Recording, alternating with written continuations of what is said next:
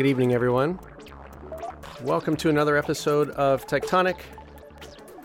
My name is Mark Hurst. I will be your host for the next hour here on WFMU, freeform station of the nation, live in downtown Jersey City in the great state of New Jersey, here in Studio A. I'm back. Thanks so much to station manager Ken Friedman for guest hosting last week's episode of Tectonic.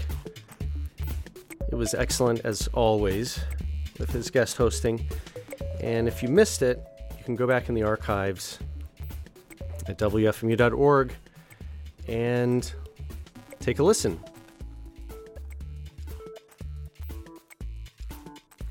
I'm very happy to be with you this evening, and I thank you for joining me. I've got a great episode with a very special guest. You know, in October we do this Heckraiser fundraiser, and a lot of the DJs and hosts are doing special episodes, and I've got a very special interview this evening with Brewster Kahle. He's the founder and digital librarian of the Internet Archive. If you're not sure what the Internet Archive is, we're going to go into it in some detail in our interview here in a moment. I will say, as I point out at the beginning of the interview, a lot of people are not aware of the full breadth of the Internet Archive, but they may have heard of one part of it called the Wayback Machine. If you've ever used the Wayback Machine, where you look up past snapshots of websites, that's within the purview of the Internet Archive, which Brewster Kahle founded. And we're going to hear all about what the organization is doing, what they stand for, and how, in a way, the Internet Archive has a similar ethos to WFMU itself, in my opinion, something I pointed out during the interview. And we are going to have probably a little bit of time after the interview, and I'll say something about the October fundraiser. And then if you stay to the very end of the show, I have something, another little special, a bit of special audio that's a kind of an accompaniment to what Ken Friedman was talking about on the show last week. So if you're interested in these topics, what Ken was talking about last week was AI and AI generators. He also talked about robots. If you're kind of into those topics, you want to stay to the very end of the show. I'm just giving you a little heads up, a little teaser. You want to stay to the end of the hour. But first, we're going to listen to this great interview with Brewster Kahle. If you're interested in joining in the live listener chat, it's going on right now. Go to WFMU.org. Excuse me. Go to WFMU.org. Click playlist and comments, and you can join in the live listener chat. Here is my interview with Brewster Kahle, founder of the Internet Archive, here on Tectonic on WFMU.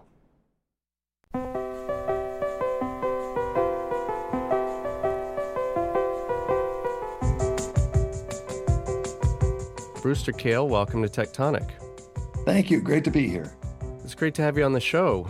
You're the founder and digital librarian of the Internet Archive, one of the largest libraries in the world, which you started in 1996. Listeners may be familiar with one part of the archive called the Wayback Machine, which preserves snapshots of websites over time since the early days of the web. But the Internet Archive contains a lot more than the Wayback Machine. Can you give us a sense of the sheer scope of what's contained in the Internet Archive? Well, the original idea of the internet was to try to be the Library of Alexandria for the digital world, right? The whole internet. But we needed to get the web working and all of that. And a lot of this has come to pass. I mean, we've got access to a lot of stuff, but not everything. So the Internet Archive tried to fill the gaps, try to make it so, say, if you posted something on the web, even back in GeoCities days or whatever, then your work would be preserved. But could we go beyond that? Could we do all the books, music, video, web pages, software? Well, kind of everything ever published, and try to make that available to anybody that wants to have access to it. That was the dream of the libraries I grew up with, which were kind of clunky and slow. But we could actually do it on the internet. And today, I'm just reading off of your site. The archive preserves 20 petabytes of data. Oh, I guess we should update our website. Yeah, no, it's almost 100 petabytes now of this book's media. So about half of it is web pages, about 700 billion web pages. We collect maybe 600 million every day. So I don't know, a book is, what, 300 pages. So that's like 2 million books a day being archived of number of pages. And then let's see, the television collection, which is, I think, a way underused television news collection that you can go and search based on what people said from U.S. television news, and also now Russian and Ukrainian news, which is kind of awesome, is also huge in terms of bytes. But the music collection, which I think, one of my real pleasures out of the whole project is growing large books. We've gotten 6 million. Anyway, a lot. The idea is to try to build a library of everything ever published. Just to be clear about this, what is the monthly subscription cost that you're asking for people to access all this? The take home price is $0.00. So it's absolutely free for people to come and look at old web pages, borrow books, listen to 280,000 different concerts from 8,000 bands, 350,000 78 RPM record recordings, which are kind of awesome.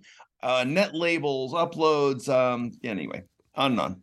The reason I wanted to start here, Brewster, is because going through the archive myself, I'm just trying to wrap my arms around the sheer size and breadth and depth of this collection that you've put together. And it's kind of mind-bending how giant this is. Wikipedia, for example, is another great free access project, wonderful project. You can kind of understand how big Wikipedia is because you can see there's just so many different entries. But with the Internet Archive, as you say, you have all of the entries in one category of books or music or TV, and then the categories keep going on and on. And then you have the Wayback Machine, which is not just the web, it's how many different snapshots of the entire web going back how many years.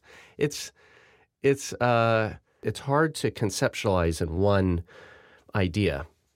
It is. Like just the web. We started collecting the web in 1996 by taking a snapshot of every web page on every website by just having a robot basically click every link and then add the links it hasn't seen yet to a list, and it would take a snapshot every 2 months, which is as fast as Alta Vista basically refreshed its search engine.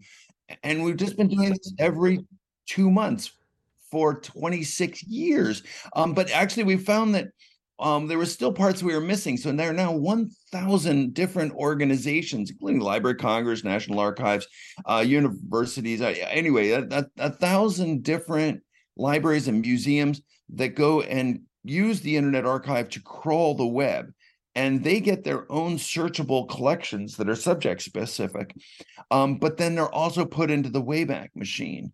And then trying to collect, social media is just no mean trick either. I mean, it's so that those politicians that might become prominent now, what did they say before? And so those are the some of the things that journalists are finding very helpful, and users are finding it helpful for just seeing their old stuff.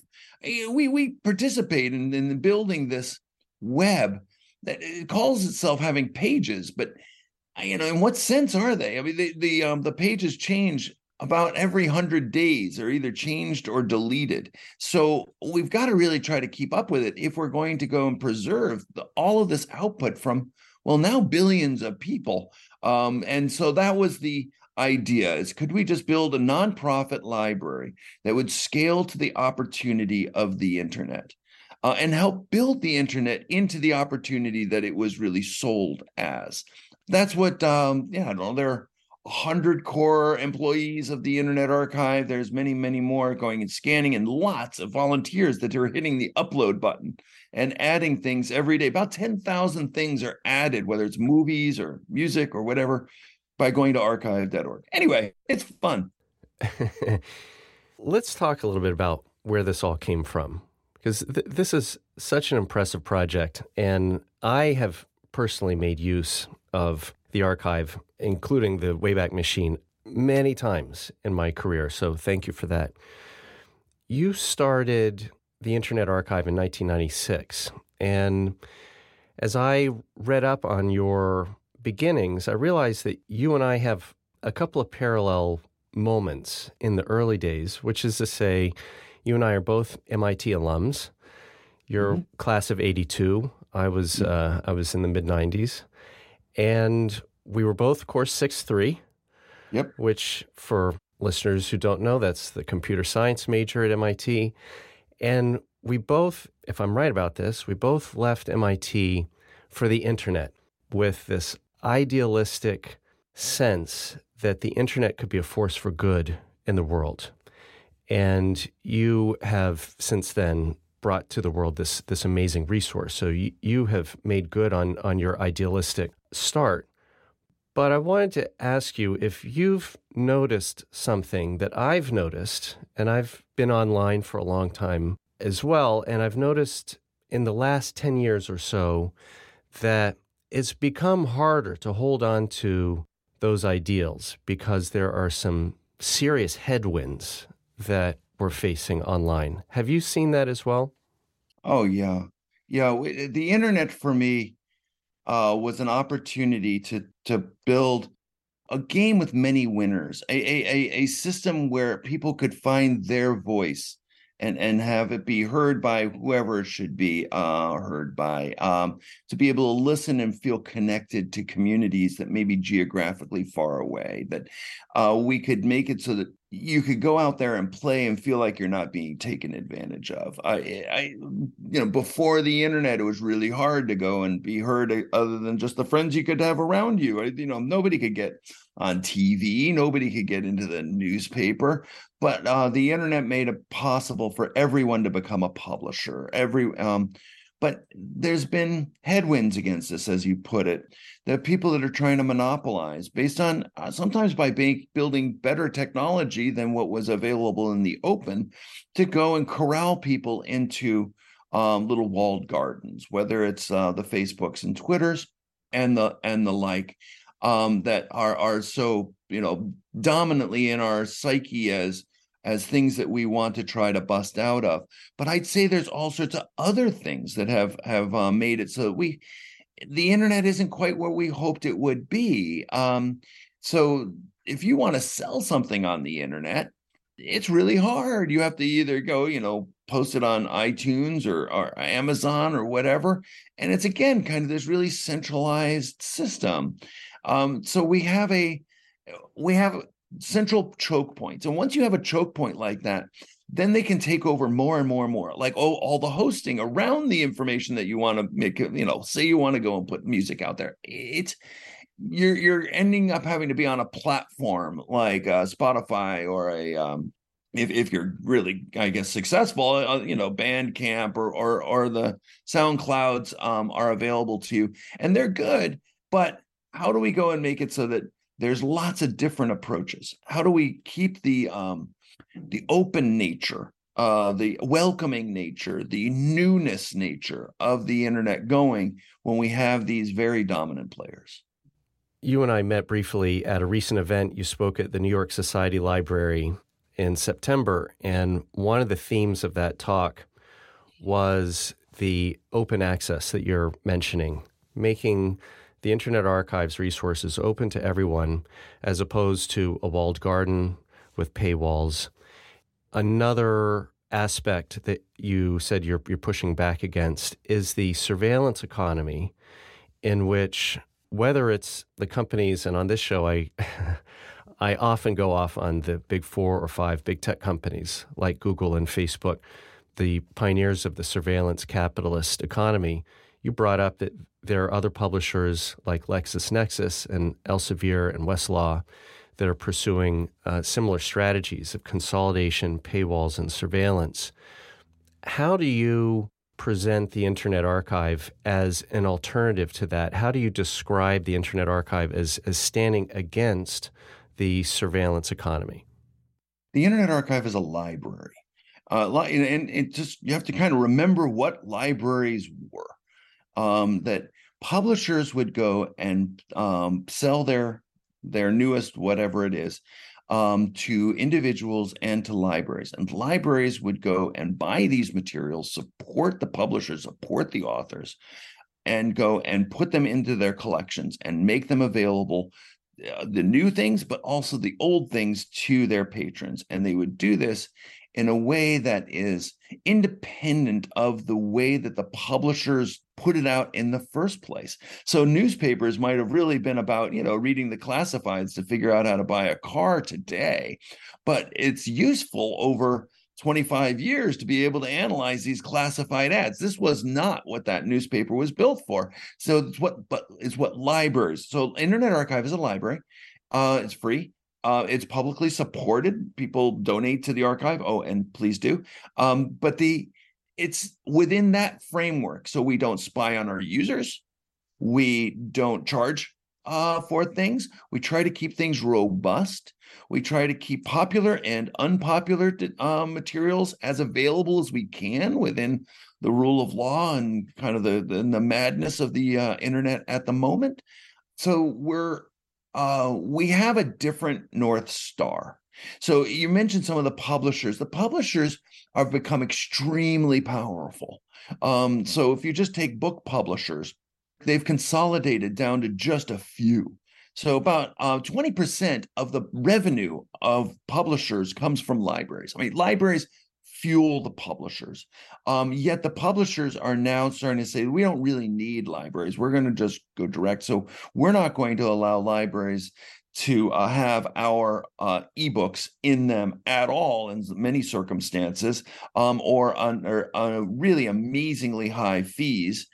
And if you dare to just take your dusty, musty 20th century materials and digitize them and lend them one person at a time, called controlled digital lending, which has been going on for 10 years by hundreds of libraries, we're going to sue you. And they decided to sue us. So it's there's a level of consolidation of power by rampant consolidation of companies, but also trying to control way more than these organizations ever used to.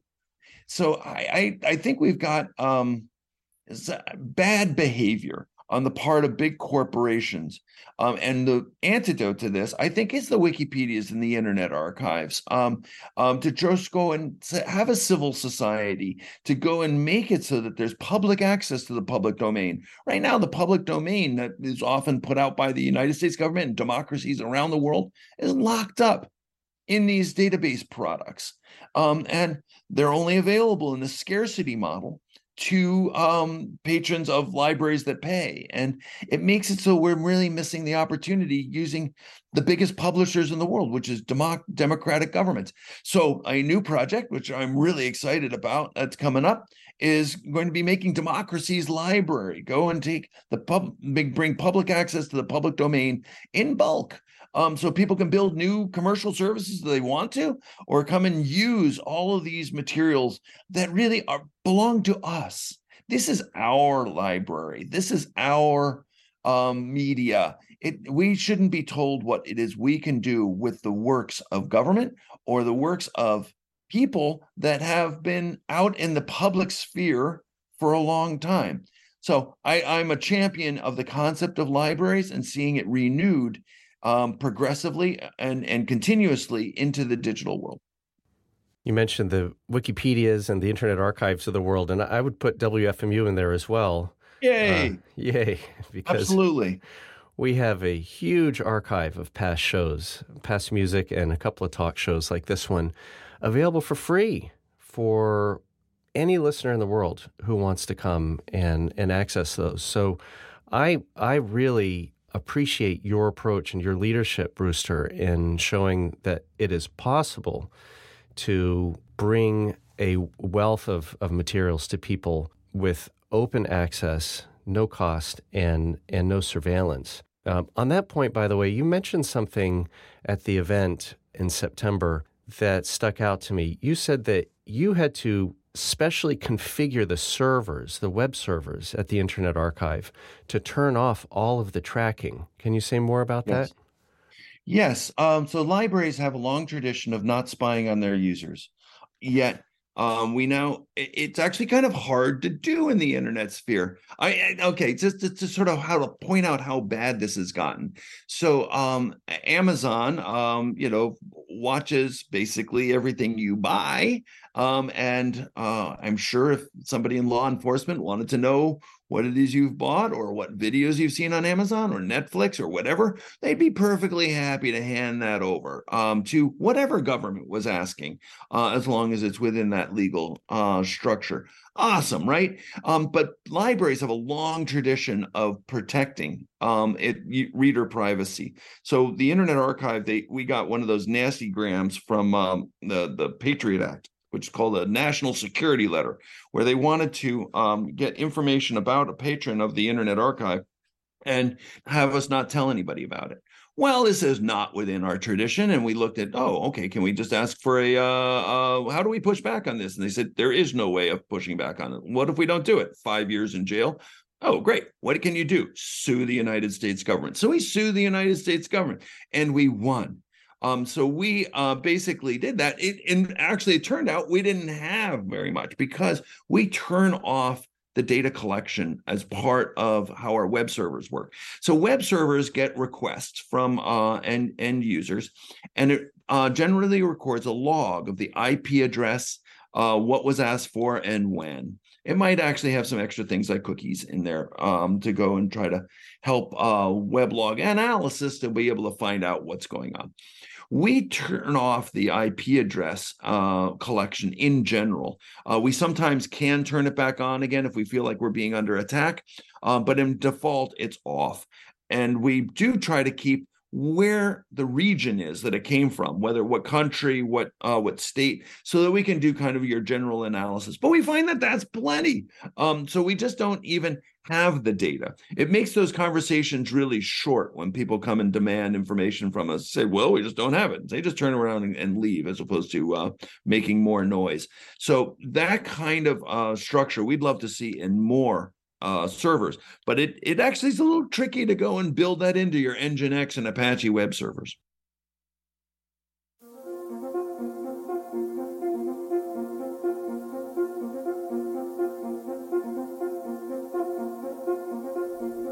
And we're back. If you're just tuning in, you're listening to Tectonic on WFMU. We are halfway through my interview with Brewster Kahle, founder of the Internet Archive. He's founder and digital librarian, and you can hear in the interview that we are talking about libraries, both digital and traditional. And the Internet Archive does a lot to promote good behavior online. I mean, in comparison to a lot of the corporations that I often cover here on the show week to week. Really important and impressive project. We are having a good discussion on the listener comment board. If you'd like to join in, go to wfmu.org and click playlists and comments. If you're listening in the future, you can go to tectonic.fm, T-E-C-H tonic.fm, and find the October 17, 2022 show. Let's listen to the rest of my interview with Brewster Kahle here on Tectonic on WFMU.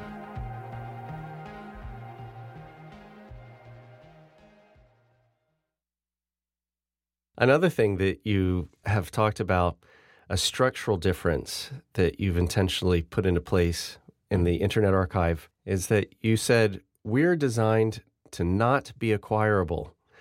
Yes. Singing the praises of the 501c3 structure. Yeah, I think actually one of the best things the United States has done, say post-World War II is really move forward. And the 501c3 public charity structure, I think it's kind of like it's like a secular church. And most countries don't really have this, or not as mature a system as the United States does.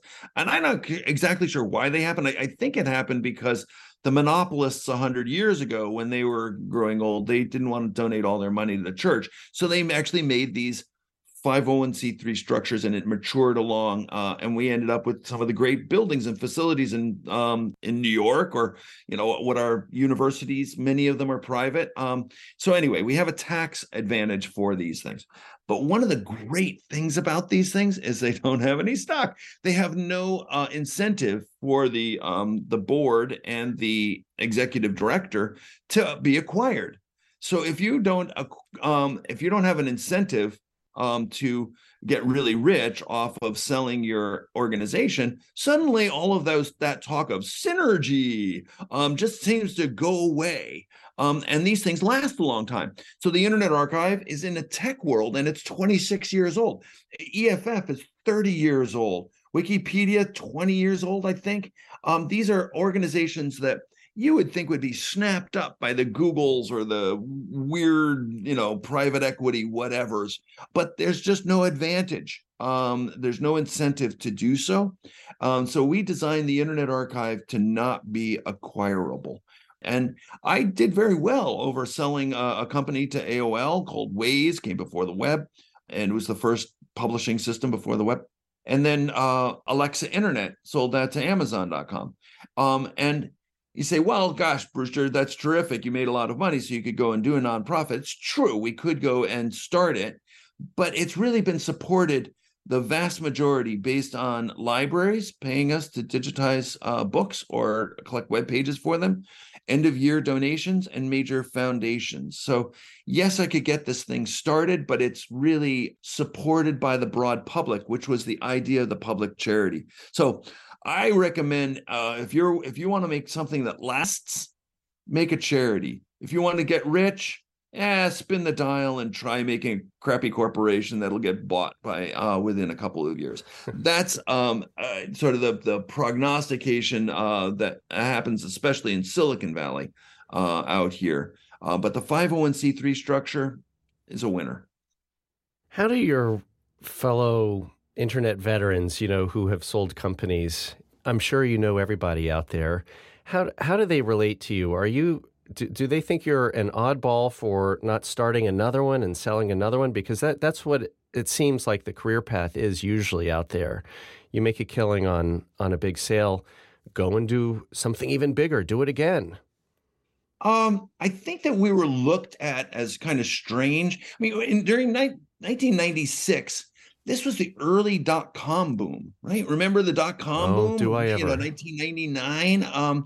And we were a .org, and people were like, "What's that?" And it was within the sort of the libertarian kind of structure that sort of a lot of the internet thing came from. They said, "What are you in it for? What's your, what's in it for you?" It's like public good. And that was sort of either people thought I was just either crazy or lying. That was sort of an early reaction. But I think we've proven it out, that you actually have to make these things this other way. And I think there's a lot of respect at this point for the Internet Archive being about the 300th most popular website, which is kind of great. I mean, Wikipedia is about the number 5 or number 6 popular website. Okay, I'm a little envious. They're kind of awesome. But at 300, there's still 100 million that are less popular than we are. And in fact, by going and working with Wikipedia, which I'd love to, I can't expound enough on the win of Wikipedia, it's helped explain to people why you want the public sphere. I think one of the brilliance of the internet was Jon Postel's breaking up the naming structure of the domain name system. So very few people get to reinvent a taxonomy of knowledge, right? That's Aristotle gets to go and do that. But Jon Postel broke it up into .com, .edu, .org, .mil, .net, and that these were separate types of organizations that thought differently. And I think he was It was brilliant, right? If you are in the military, your idea of success is pretty different than if you're in the commercial world, or at least it should be. And then but if you're in a .org, what you're there for is different. And so that should reflect differently on how the organizations work, what you should expect from them by going to their site. But if you get an email from somebody with a .org, it's maybe a little different type of thing than getting one from a .com. I want to bring up something else structurally around the Internet Archive. I've had this thought, and I've heard other people voice this fear as well. They're saying, we depend on the Internet Archive. We depend on the Wayback Machine. This is an irreplaceable resource. Where are the servers? Are they on an earthquake fault? Are we one earthquake away from losing this resource? Oh, yes. The Internet Archive. It's been a little surprising that we're still unique. There are other WFMU does a great job of things. There's all sorts of others that do different things. But the Internet Archive, the Wayback Machine, even the scale of some of what we do, we're still unique. So we have to try to think about how to stay around. So what happens to libraries is they're burned. And they tend to be burned by those in power. It used to be king and church, and now it's governments and corporations. So that's what happens to libraries. Yes, they can just, fall over or get caught in an earthquake and the like, but that's actually not where mostly they go. But let's answer your question. Where are the servers? So we bought our headquarters building about 13 years ago. In San Francisco. It's in an old Christian Science church because it matched our logo. We had this logo for 15 years, and this building came for sale. It's like, wow, there's our logo. So we bought this building, and we use it actually also not just for people and gatherings. We had a book talk last night at the Internet Archive, but also there are servers in that place. So when the people that came to the book talk could turn their heads, they could see the servers blinking that are the primary copy of the Internet Archive. And we have another copy in Richmond, California, a partial copy in Amsterdam, partial copy in Alexandria, Egypt. No kidding. For real? Yeah. And a growing copy in Canada. So you want things in different regimes, in different locales. It's with that have different faults to it. Yes, we're in San Francisco. That's a fault zone. Amsterdam, I guess, could flood. Alexandria is the Middle East. Canada, I think, is just awesome. So if there's, we can go and hedge our bets, I bet. But it's more than just having the servers those places. You have to have culture around it. You have to have financial means. You have to have people that believe in the promise. You have to have people willing to work for much less than what you could in the for-profit world to be able to believe in the openness to make it survive. Otherwise, it will be forgotten. It will be left behind. That's another form of losing it. Yeah, you need to have that community of committed people who are willing to see it through for the next generation. This also seems to fit with your ongoing attempt to advocate for decentralization. You've been involved in something called the D-Web, the decentralized web movement, for a number of years. How is that going? So the idea is we need a web that works a little bit more like our old publishing structure, so that you have multiple copies in multiple places, and you could draw on it from anywhere, kind of like with interlibrary loan. It's kind of magic. And if you haven't used interlibrary loan, do so. It's completely great, and it's a use it or lose it sort of time. But you can just ask for it, and it comes from libraries from wherever. Right now too slowly, but so imagine speeding that up. That's a way to make the web work better. So we'd have publishers go and make things available, but then they'd be supported and served from many different places. And when I say publisher, I think of any web site, any web server. So could we go and make it so that if you're using your web browser, that if you request the homepage of the New York Times, that it would come from anywhere and nowhere. And with cryptography, you can actually know you're getting the right page. You can go and know, even though it was handed to you by the person at the next desk over, you could know that it's the actual homepage of the New York Times. That's the concept of the decentralized web. It's gotten a little confusing because of the whole blockchain thing and the scammy stuff and Web3 and blah, blah. But there's no blockchain required to go and make a peer-to-peer backend for the World Wide Web to work. Archive.org made a dweb.archive.org to try to demonstrate how this could work on that kind of scale. I made my own website into a decentralized web thing. And there are things that are coming along. Filecoin is interesting storage with a J. The Internet Archive continues to have camps and meetups, and it's now spreading around the world to try to build a better web. It is getting a little confusing because of all the blockchain hysteria and money, but it's really a separate goal set to go and make a web that's more reliable, more private, that is still fun to build on, and you can make money by publishing on the internet in a way without having anybody stand in the way. Basically, it's an internet that works on the rule of law, not the rule of private contract. And that distinction, I think, is starting to get lost now that we have these corporations and we have government that's not really keeping up to go and provide a level playing field out there on the internet. Oh, for sure. We need, and I know we agree on this, we need antitrust action. Oh, my God. To do something about. There used to be antitrust that really even kept the A&P grocery store chain when I was growing up a little afraid that they were growing too large as a mega store. Can you imagine, Walmart or Amazon, compared to the A&P supermarket, if they were worried about antitrust? What happened to antitrust?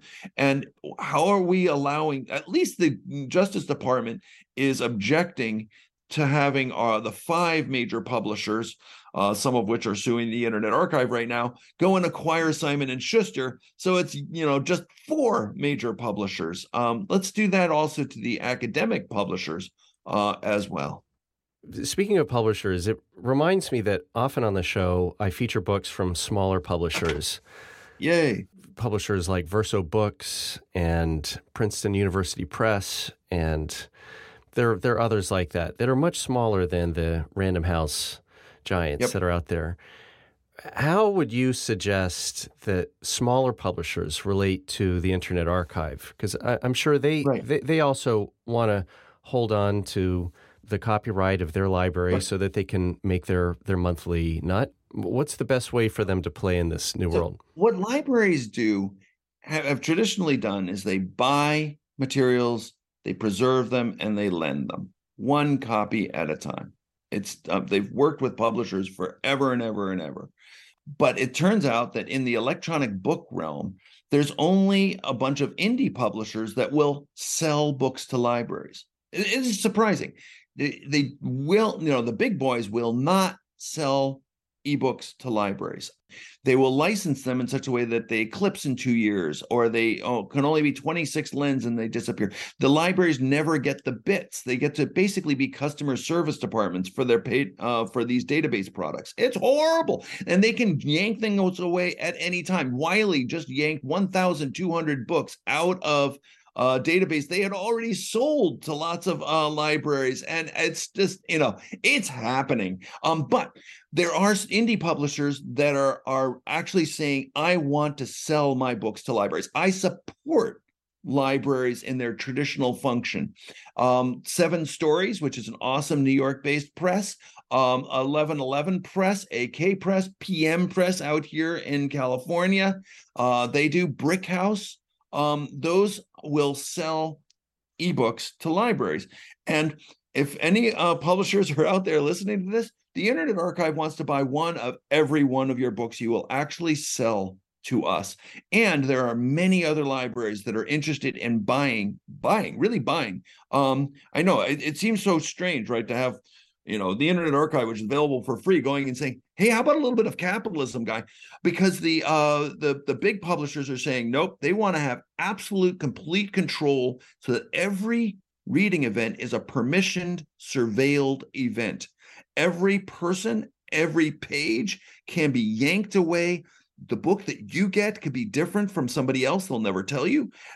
There's all sorts of bad things that are happening, not can happen, are happening because of this way too much control. So what should we do? Let's go and make it so that we have a game with many winners. We have many publishers selling their books to end users and to the Internet Archive and libraries. Let's have lots and lots of authors, some of which will be able to make, be popular enough to make money, real money out of this. Let's have some better deals for authors. The pittance they get from these from the big publishers is it makes it kind of a vanity project unless you're one of the incredibly successful ones. And then let's have lots of booksellers. Let's have lots of libraries, not just one view on what libraries are, and everyone a reader. So for Wikipedia, we went through and took all of the footnotes in Wikipedia, all of the references, and we're trying to turn them blue. So we've fixed over 15 million broken links by going and taking the broken ones and putting them back into the Wayback Machine. We've found many of the book links, and we turn those blue. And if it's a page number, it goes right to the right page. There's now 1 million links-ish in all of the different Wikipedias that go to a couple 100,000 different books. We prioritize going and buying those books and then digitizing them so that you can actually see and go someplace from the Wikipedia article. So that, if you're doing your homework, you're not really allowed to go and just quote from an encyclopedia, at least not when I was growing up. So how do we make it so that you can go and do your fact check? You can go dive in deeper, find out what's really going on in books, periodicals, old web pages. That's what a library can do and should do. Your passion for this is evident, Brewster. You've been at this for over 25 years, and you're not slowing down. It's impressive. And I imagine listeners listening to this interview and saying, I'm inspired. Brewster Kahle has got me out of my chair. I'm ready to go do something. What should listeners do? Should they go start a nonprofit? Should they try to work with the Internet Archive or something else? What would you want Tectonic listeners to do? Oh, go to archive.org. And it's really hard to work your way through the materials there. Or openlibrary.org. Borrow a book from openlibrary.org. Just try it. Just search for something, and it won't have the most recent books. We specifically don't have the most recent 5 years, so go for older books and just take out a book on basketball or whatever you want to do.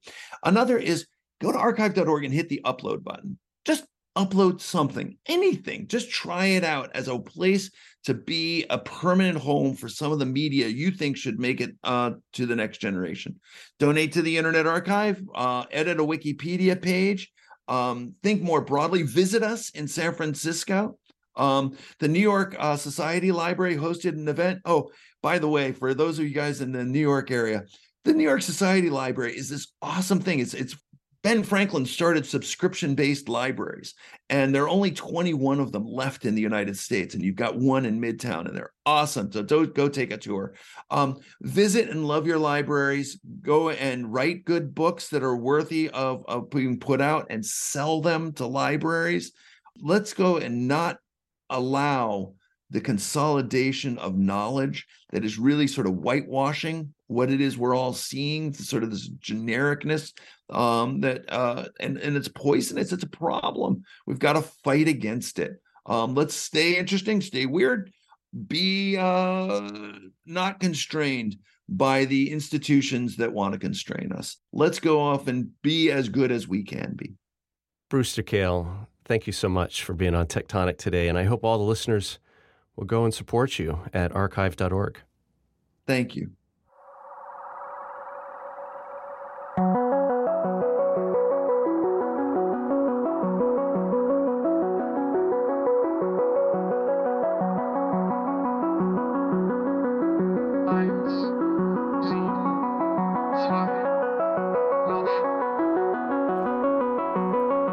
And we're back.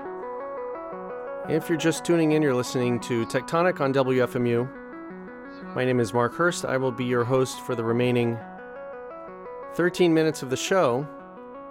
And then we've got a new show starting up at the top of the hour at 7 p.m. Eastern. The name of the new show is It's Complicated, or I should say it's a new show for the 7 p.m. slot.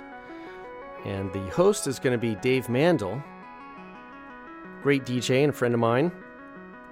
But Dave is not going to be hosting this first episode of It's Complicated in the 7 p.m. slot. Just for tonight, DJ Scott Williams, another great DJ and another friend of mine, is going to be hosting this evening. And for those of you who are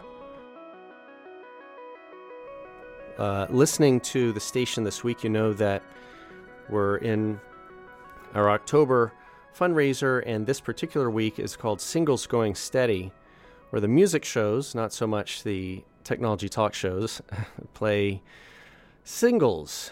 And Scott Williams for It's Complicated has some singles, and I'm not going to give it away, but there is a particular theme that I know that you are going to find interesting and engaging, as Scott's shows always are. And I'm looking forward to seeing Dave Mandel when he's in Studio A next week. So stay tuned for It's Complicated coming up at the top of the hour.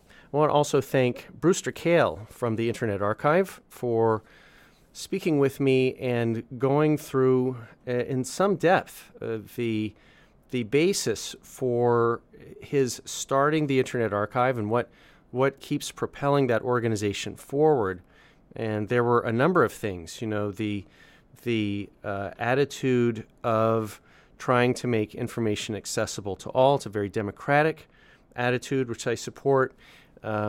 He supports antitrust, and notably, a couple of times during the interview, we talked about the issue of surveillance, which is a constant theme of Tectonic, and it turns out is a pretty constant theme in the library world as well, not just the Internet Archive, but libraries in general, at least in democracies, have a commitment, tend to have a strong commitment against surveillance of library patrons.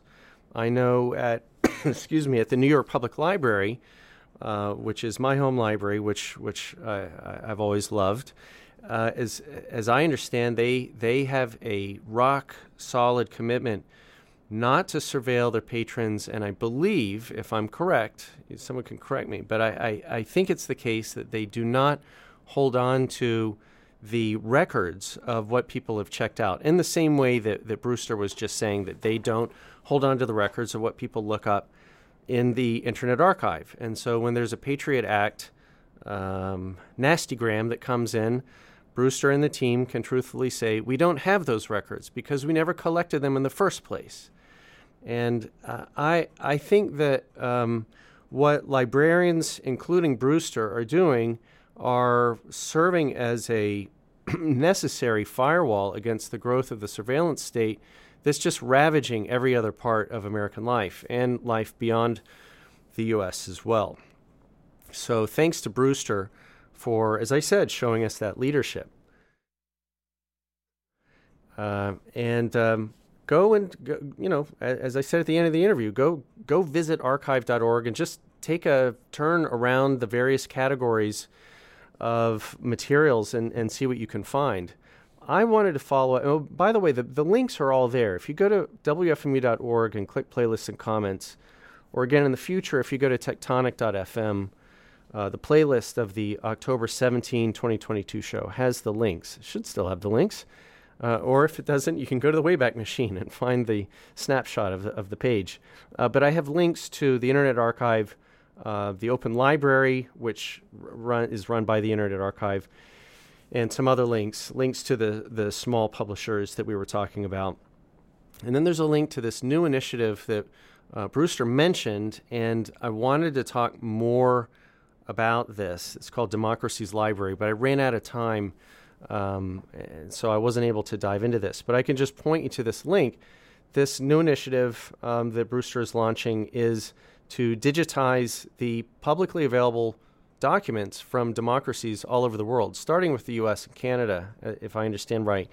But if you think about it, there's no commercial publishers that are trying to hold on to copyrights of government documents. There's no profit motive that people are trying to protect these or keep them away from citizens, at least not in democracies. We're not supposed to shield citizens from accurate data and documentation coming out of the government. And so the issue, as I understand it, is that a lot of these documents in democracies, both current and historical, they're all on paper, and they're difficult for citizens to get a hold of. And so it makes complete sense to digitize these and put them in a place where citizens all over the world of democracies can look up the government documents being published by their constitutionally elected governments that their taxes paid for, and make use of those, make use of that data in some way.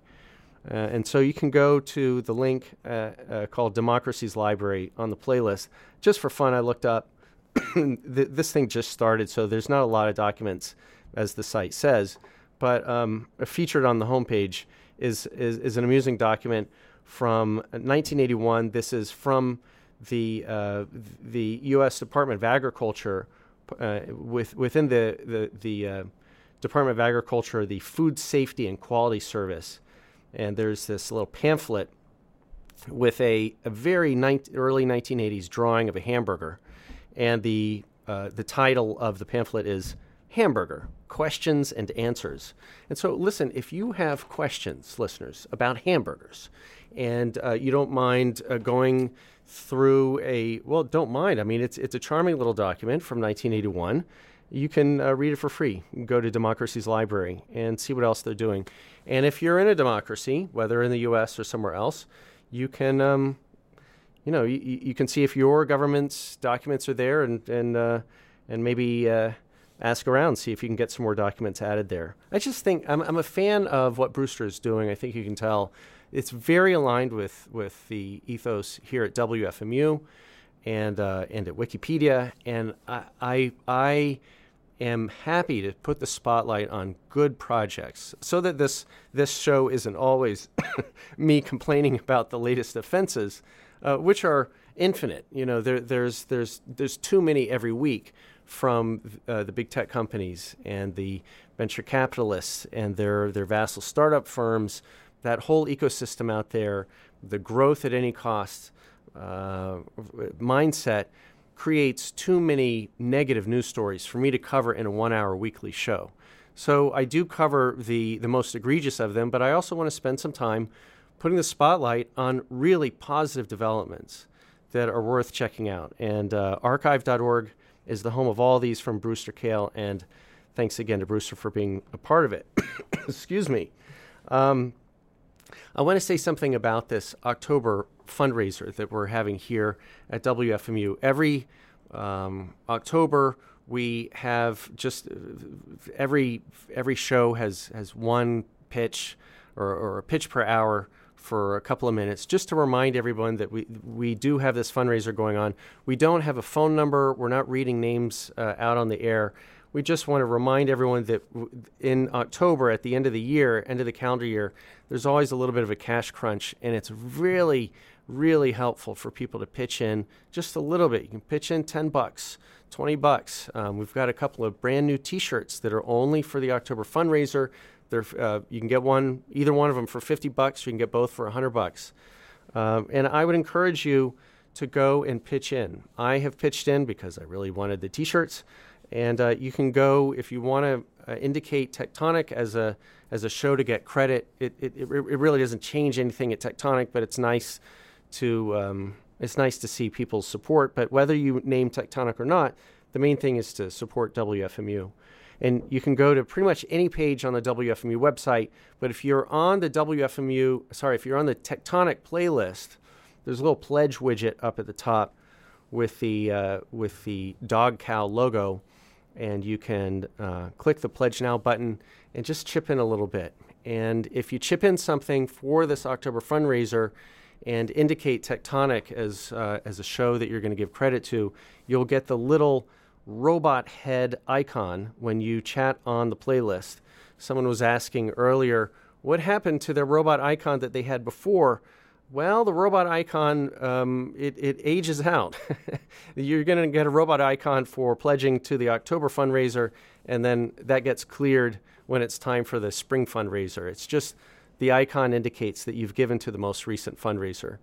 So, and you'll notice that when I comment, I don't have a robot head icon, and that's because I just feel a little strange giving credit to my own show when I give to the station. I cannot bring myself to do that. So I'd like to see everybody else with robot icons, but I'm not going to have one.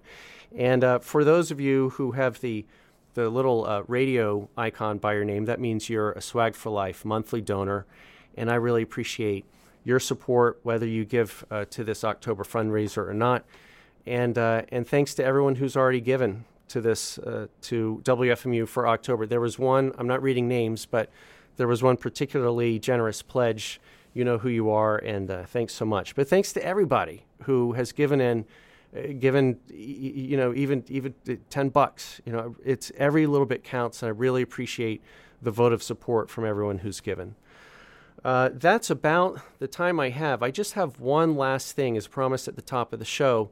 But first, before I get to that, let me remind you, you're listening to the greatest radio station in the world, WFMU East Orange, WMFU Mount Hope in New York City and Rockland County at 91.9 FM, and online at WFMU.org.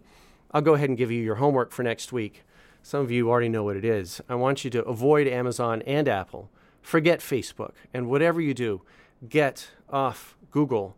And for the final little treat on this show, what I want to play for you is, well, I said that Station Manager Ken was talking about AI generators last week, and then he followed up with a little more when he had his Wednesday morning show talking about text to audio generators. You type in a little bit of text and it generates audio. And listener Scott had a funny little addition to that. Let me just play you a modified excerpt of Station Manager Ken's last week's show. Have a great week, everybody.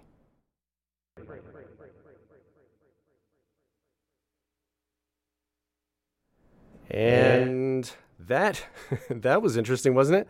Let me try that one more time. And have a great week, everybody. Here is male speech with horns honking in the background. The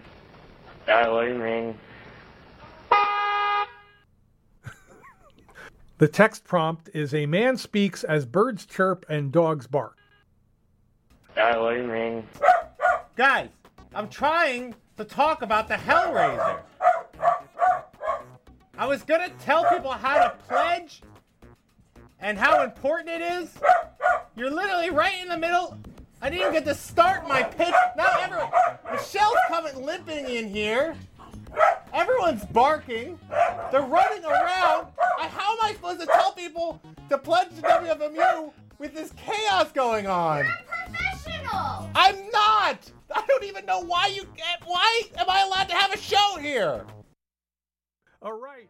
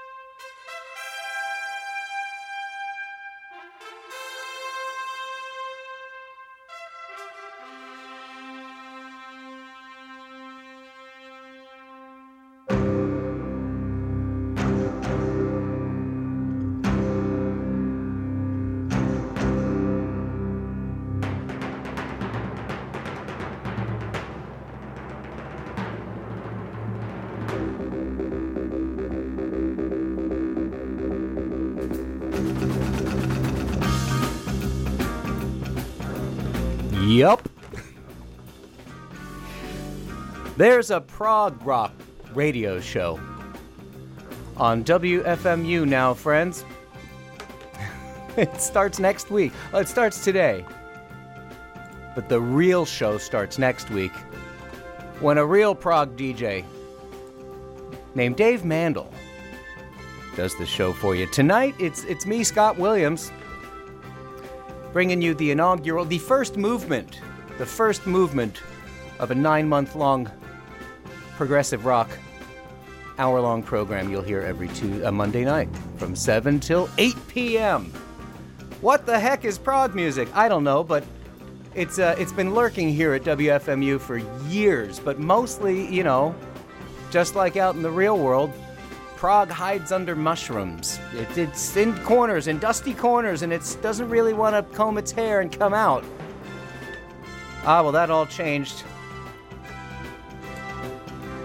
That all changed when Sheila B. came along. Yes, that is now Sheila's legacy. She has made WFMU safe for prog rock.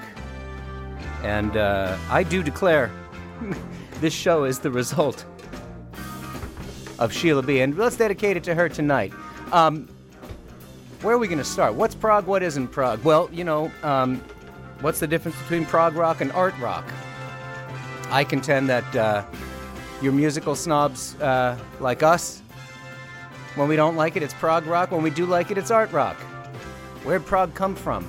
Well, it came from psychedelia, classical music, and I guess wanting to make concept records. So we're going to start tonight with sort of root of prog. It's arguably one of the first concept records. It's from Keith West, who is the singer for a psychedelic, soon-to-be proggy band called Tomorrow, featuring a guitarist named Steve Howe. Keith West tried to do a teenage opera. Didn't really get off the ground. Oh yeah, we're going to try to do prog rock singles. Get your jokes in. 1 hour of prog rock singles. How are we going to do that? Oh, another thing we're going to do. We're going to Jethro Tull and Yes are going to have a race. I've got a passion play, and I've got Tales from Topographic Oceans over there. Well, why don't we get him started right now? I'm going to run over there. We're going to get let's see. We're going to start him racing. Jethro Tull's Passion Play on turntable number 1. And yes, it's Tales from Topographic Oceans on turntable number 2. Boys, you're off. We'll be checking in with you throughout the program.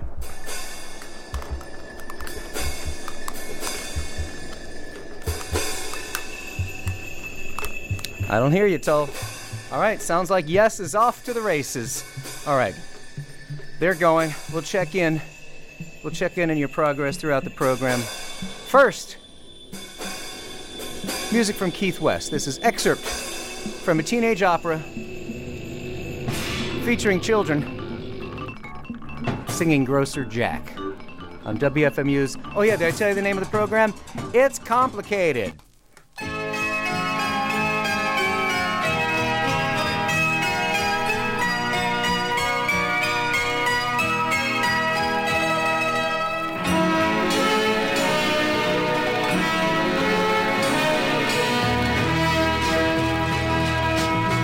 The days into years.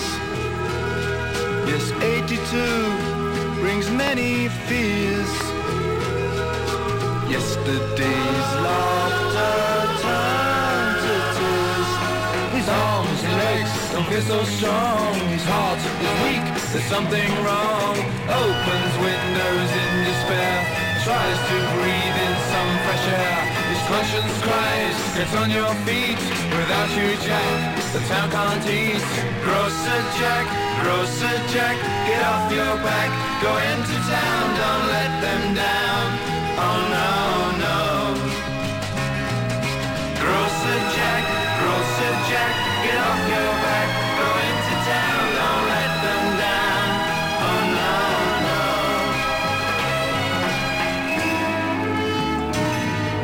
The live in the town don't understand. He's never been known to miss his round. It's 10 o'clock, the housewife yells. When John turns up, we'll give him hell. Husbands moan at breakfast tables. No milk, no eggs, marmalade labels. Mothers send the children out to Jack's house to scream and shout. Roger Jack, get off your back, come into town, don't let us down. Oh no, no. Roger Jack, get off your back, come into town, don't let us down. Oh no, no.